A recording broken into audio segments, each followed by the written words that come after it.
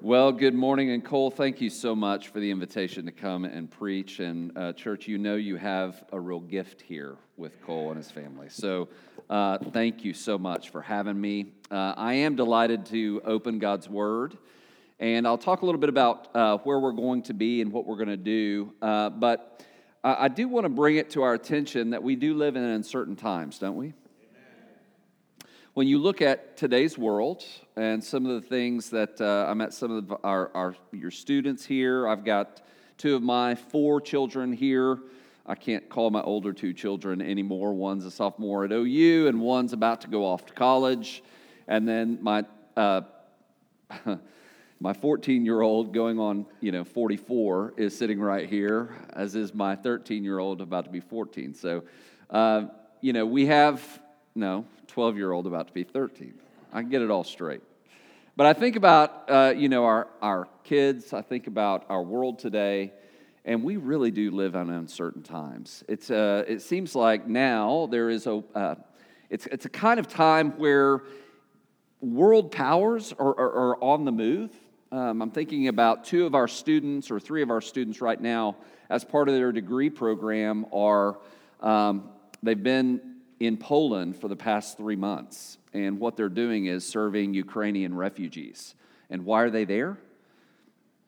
Because they're refugees. They're living in a time where the world powers are on the move. And, it's hard to think that way, but this is reality. Our world is constantly in flux. Our world is on the change. And so what is going to be lasting? What kind of world are we going to be living in? You remember Napoleon Bonaparte, right? The little general. Napoleon Bonaparte, this is what he said. And if you don't know who he was a major world figure from France. And this was, 2 centuries ago. But he changed the world. He changed the face of the world. And listen to what he said about his own conquest, his own leadership, his own leadership of France as they kind of marched across Europe. He says this. He said, "Alexander, Caesar, Charlemagne, and I have founded empires. But on what did we rest the creations of our genius?" His answer, upon force. And when I look across our world today, our worlds are built on force, on power. But then he very astutely contrasted his leadership against another power. Listen to what he says. While we built our empires upon force, listen to this, Jesus Christ founded an empire. But his empire was founded on love. And at this hour, millions of men would die for him. An empire of love. If you're following someone, it's easy to follow people who build their empires on force, on power. Boy, it's a harder thing to do to follow someone whose empire is built on love. Why? Because people who build their empires on force, on power, boy, it just the sheer magnitude of what they accomplish is breathtaking. They've got big buildings and fanfare. People follow them in droves. They have everything that you could ever want, or so it seems. But Bonaparte saw something that we all need to see today. What does it mean to follow someone who builds their world on love? That's Jesus. Well, today we're going to catch a glimpse of what it means to follow Jesus. Why today millions of people aren't just willing to die. They're giving their lives for him all across the world, in the global south, in the majority world, and yes, even here in the Western world. People are willing to risk much because they believe when they risk much, they gain so much more in following Jesus. Jesus is the King of love. Now, many of us in this room probably are looking for love, but it's like the old Dolly Parton song, right? Looking for love in all the wrong places. Where do we find an empire of love? Well, we look to Jesus. If you have your Bible, turn to John chapter 10. And I want you to hear with me Jesus' own teaching on who he is and what he's about and why it's worth it to follow him. Why this empire of love is worth it. So look at John chapter 10. I'm going to begin in verse 11. This is what Jesus said. He said, I am the good shepherd, and the good shepherd lays down his life for the sheep. The hired hand, since he's not the shepherd and doesn't own the sheep, he leaves them and runs away when he sees a wolf coming. The wolf snatches and scatters them. This happens because he's a hired hand and he doesn't care about the sheep. Verse 14, Jesus says, I am the good shepherd. I know my own, and my own know me, just as the Father knows me, and I know the Father. I lay down my life for the sheep. You just notice he said that twice. Did you see that? He said it in verse 11. He repeats it here in verse 14. I lay down my life for the sheep. But I have other sheep that are not from this sheep pen. He's talking to Jews right now. So he's talking about probably many of us in this room who don't come from Jewish lineage. He's talking about people who are of the nations. Gentiles is how they're described in the New Testament. He's talking about those sheep who are non-Jewish in lineage who are incorporated into the family of God through the life of Christ. He says, I have other sheep that are not from this, that is the Jewish sheep pen. I must bring them also, and they'll listen to my voice. Then there will be one flock, one shepherd. This is why the Father loves me, because I lay down my life so that I may take it up again. No one takes it from me, but I lay it down on my own. I have the right to lay it down, and I have the right to take it up again. I have received this command from my Father. So in this time that we have, I just want to offer 3 reflections from this passage of Scripture about Jesus, who is the Good Shepherd, who creates this empire of love. First reflection is basic, but something we need to hear. If you're looking at Jesus, we got to understand that he reminds us that the Good Shepherd is good. Now, let me unpack this a little bit. He doesn't say, I'm an okay shepherd. I'm a mediocre shepherd. I'm a generally fine shepherd. He says, I'm the good shepherd. Now, why does he say this? Well, what you need to understand is that Jesus is saying something that actually resonates with his hearers. The idea of God being a shepherd or the Davidic king being a shepherd, these are common ideas because you need to know I'm an Old Testament professor by training. So what I'm about to tell you is all Old Testament. See, the New Testament it's not novel. It doesn't just make up a bunch of stuff like out of thin air. It's riffing on all of the Old Testament ideas, concepts, promises, teaching that we have already. And so what Jesus is doing when he says, I am the good shepherd, he's not just making that up like, oh, well, there's a sheep over there and there's a shepherd, and maybe I'll just use that. No. He's drawing on Old Testament imagery, Old Testament teaching. This idea of the good shepherd, it comes from, for instance, the Old Testament prophets, Ezekiel 64, or Ezekiel 34, Ezekiel 37, Psalm 23. You know Psalm 23. The Lord is my shepherd, I shall not want. So this idea of God being the shepherd is Waterford crystal clear. Everybody understands that. But you know, in Isaiah 40 and Psalm 80 and a number of other places, it's not just God who's described as the shepherd. King David is described as the shepherd. So what Jesus is doing when he's saying already in the Gospel of Matthew, when he says, I am the good shepherd, he's drawing on these 2 concepts. God is our shepherd. The Davidic king is our shepherd. And he's smashing them together. And he's saying, I am the Davidic king, God, who is the shepherd of the flock. And I'm not just the shepherd of this flock, the Jews. I've got a flock that you don't even know. I've got to bring them in too. My friends, if you gave your life to Jesus and you are not of Jewish descent, he's talking about you and me right there. But what we need to understand is the good shepherd is good.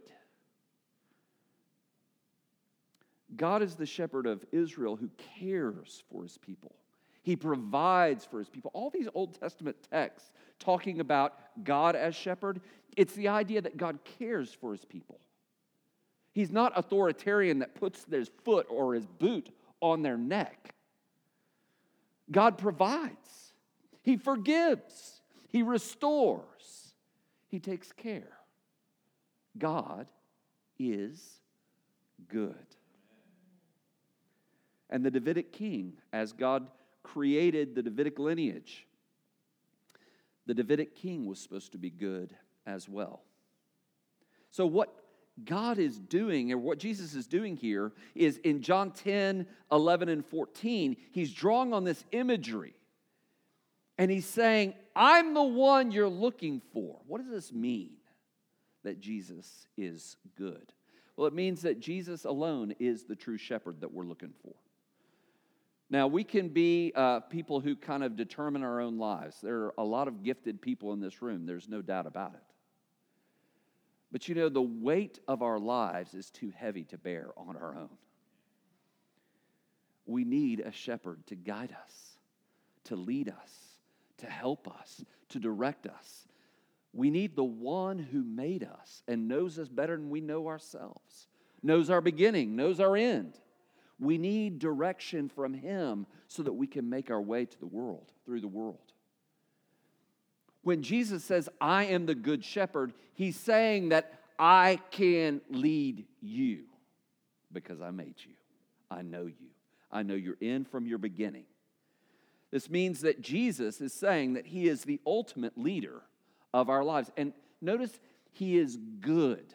I just keep saying this. He is good. Religion today often has a bad reputation. How can anything Christian be good? I mean, have you read the news stories? But my friends, all the things that build themselves around the name of Jesus, they don't always reflect beautifully who Jesus is. So if you've got issues with religion, join the club. I'm a pastor's kid. When it comes to religion and church, I've got baggage that I carry with me. Right? I've seen the beautiful side of the church. I've seen the brutal side of the church. When I think about church, it really is brutal. I mean, it is. So I've got baggage. And it would be easy for me to say, oh, that church, bunch of hypocrites. It's awful. But then I'm reminded of what Jesus says here. I'm the good shepherd. I can follow a good shepherd. Right? I can follow Jesus. He is good. He's morally righteous. He is right. He is kind. He is just. He is good. We can build our lives on him. Another way to say this, you and I can trust Jesus. Now, students in the room, I need you to hear me on this. You can't trust your social media profile. You can't trust everybody's going to always lead you in the right direction. You can't trust you're never going to be let down. You are going to be let down. You are going to have people that fail you. Why? Because they're people and they're not God. But you can trust Jesus. You can trust your life. And you can trust your death to Jesus. He's the good shepherd. Notice that in this text, Jesus contrasts himself with others. He talks about wolves and real danger, doesn't he, in verse 12? He talks about the hired hand and the wolves. And I want to talk about the wolves for just a minute. Why does Jesus mention wolves? I'll tell you why. Because there's real danger in our world today. Some of us might think, well, my goodness, the world is my oyster. I can get anything I want. Well, as you strive to get that pearl in that oyster, realize there's some sharks in the water too. And there are dangers in this world that will conspire to chew us up and spit us out. See, Jesus doesn't put a false front on life. That's one of the things I love about his teaching. Jesus is real. And there really are wolves out there. I was talking with my kids this week about something that was going on and something that we found out about a person in our community, and they likely will be going to jail. Why? Because they were doing things that were terrible. And you just think, oh my goodness, how could this person do that? I'll tell you why. Because we're broken and there are wolves wanting to exploit people. That is real. And one of the things that we need to understand is that Satan, who is our enemy, is really out to destroy our lives. There are wolves out there trying to get us. Thieves, robbers, wolves. This language that Jesus uses alerts us to real threats that seek to destroy what God wants to do in our lives and what God wants to provide in and through his Son, Jesus Christ. But he also talks about hired hands. Did you notice that? Another way to talk about this in verse 13 is hired hands. These people who kind of carry you along, and they're good, but they can't bear the same weight as the good shepherd. They're broken. They're hired. Not necessarily morally wicked, simply don't provide the protection that the good shepherd provides. Think about things like retirement accounts, or jobs that we bank on, or relationships, or even family, Instagram likes, being TikTok famous. Then I will have my life complete. Prestige, money, reputation, all of these things are not necessarily morally bad. They just don't have the shoulders to bear the weight of our lives. They're hired hands. There's only one person that we can build our lives on, and that is the good shepherd. Second thing I wanted you to see from this passage is the good shepherd knows his own. We see this in verses 14 to 15. Notice Jesus talks about his own voice, the voice of Jesus, the voice of Jesus. He says, my sheep know my voice. I know my own know me, just as the Father knows me and I know the Father. Now, Jesus is using shepherding imagery. When we see this story in the Gospel of Matthew, one of the things we understand is Jesus is preaching and teaching in and around Jerusalem at this point in his ministry. And in and around Jerusalem especially, I love going to Israel. Jill and I are leading a trip first week, I think, of December of this year. It's one of my favorite places to go. I've led a number of trips, both academic and then, more tourist. I love it. And so I've seen the regions that I'm about to describe, these shepherds' fields, and all of the fields in and around Jerusalem that have shepherds and sheep. And so he's saying here, I'm the good shepherd, I know my own sheep, and they know my voice. And why is he talking about this? Well, in that day, it was so common to have flocks of sheep. And so the shepherd, what the shepherd would do, it's not like driving cattle, right? You drive cattle. That means you get behind them and drive them. Well, in those days, they didn't drive sheep. It's like herding cats. I mean, how are you going to do it, right? They didn't drive sheep. What the shepherd did is he would call, using his voice, calling his flock. He would call them to him, and he would lead the sheep. And then at night, what would happen is you'd have a bunch of these shepherds get together and protect from lions in those days, or wolves, or even bears. What those shepherds would do is they would take brambles and thorns and bushes, and they would create in this Judean hillside, they would create these little enclosures in the little grottos and the caves and the hills in the Judean wilderness there. And then they would leave this little space open right here. So you'd have bushes all around and bushes and thorns all around.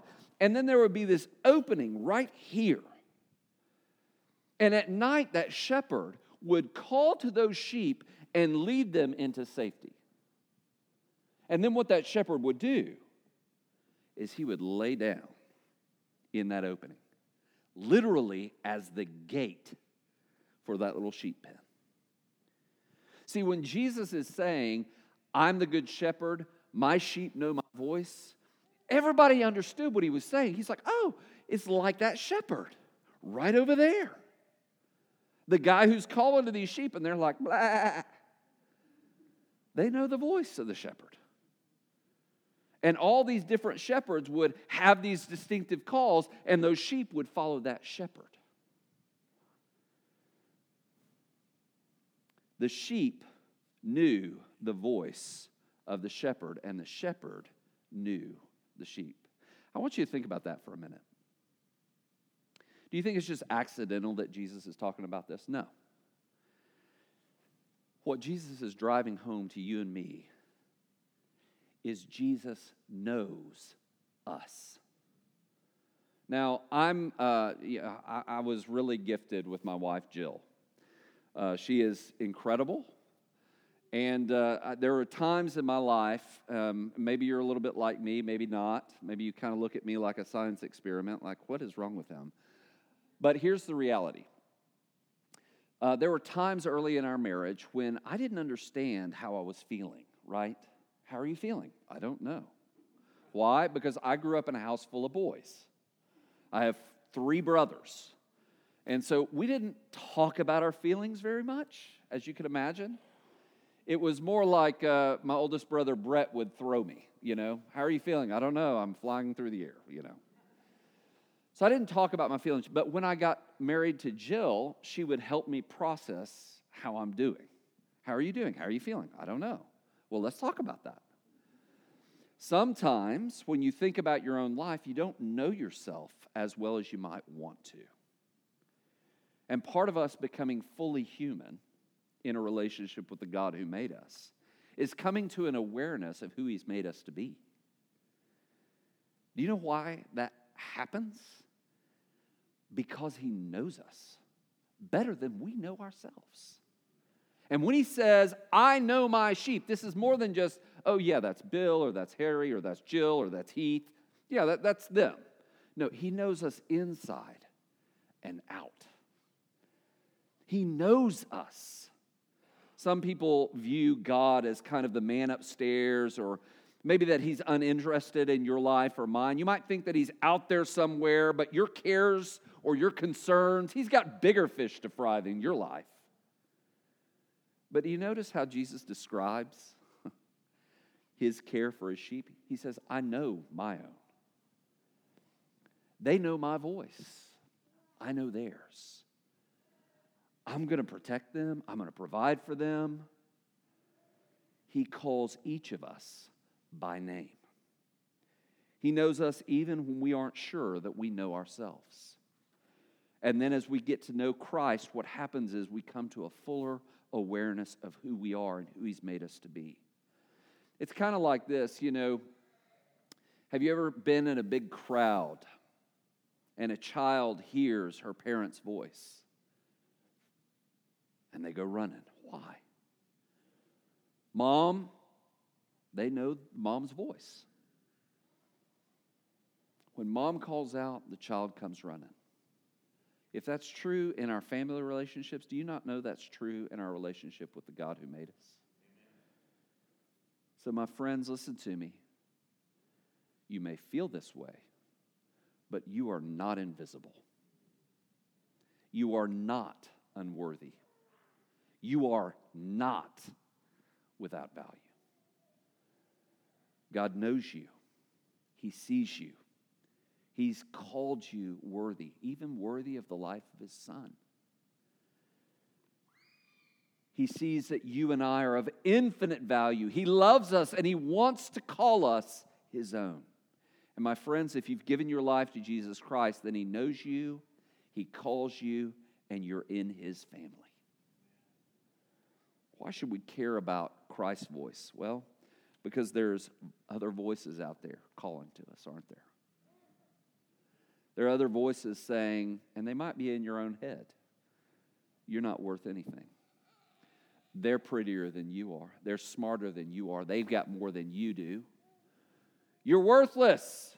When you compare your life, my goodness, isn't this life so much better than yours? One of the things we see right now at OBU, and this is all across the country and colleges and universities all across the country, is the mental health of our students are in shambles. Part of it is social media. Part of it is COVID. Part of it is just the instability of the world. And one of our great gifts and opportunities is to remind our students once again, God loves them. They are worthy. Not because of what they've done, but because God has made them. Third thing I just want to mention is not only is the Good Shepherd good, not only does he know his children's voice, his sheep's voice, but here's the third thing. The Good Shepherd gives us life. Notice this. Gives us life. He says it in verse 11 and then in verses 17 and 18. The shepherd gives us life. How? He lays his life down for the sheep. Now, why do you think Jesus talks about this so much? Well, is it because of the shepherding imagery and he's laying down like the gate in front of the sheep pen? Yes. But more than this is one of those themes in the Gospel of John that shows up again and again. Jesus' purpose in living, listen to this, was dying so that he could be raised again to new life. Why? For you, for me, for the reconciliation and renewal of all things.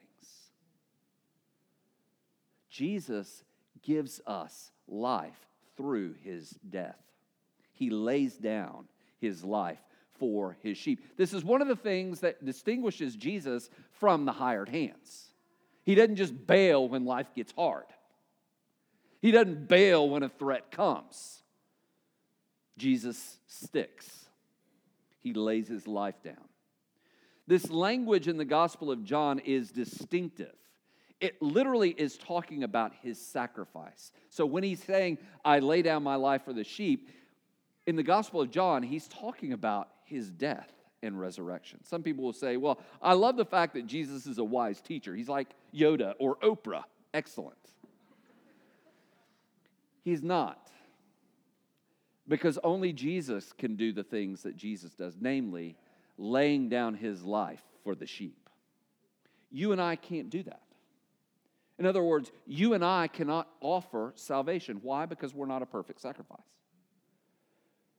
The God-man, Jesus Christ, is the only one who is worthy to bear our sins, stand in our place, visage the wrath of God, and come through on the other side.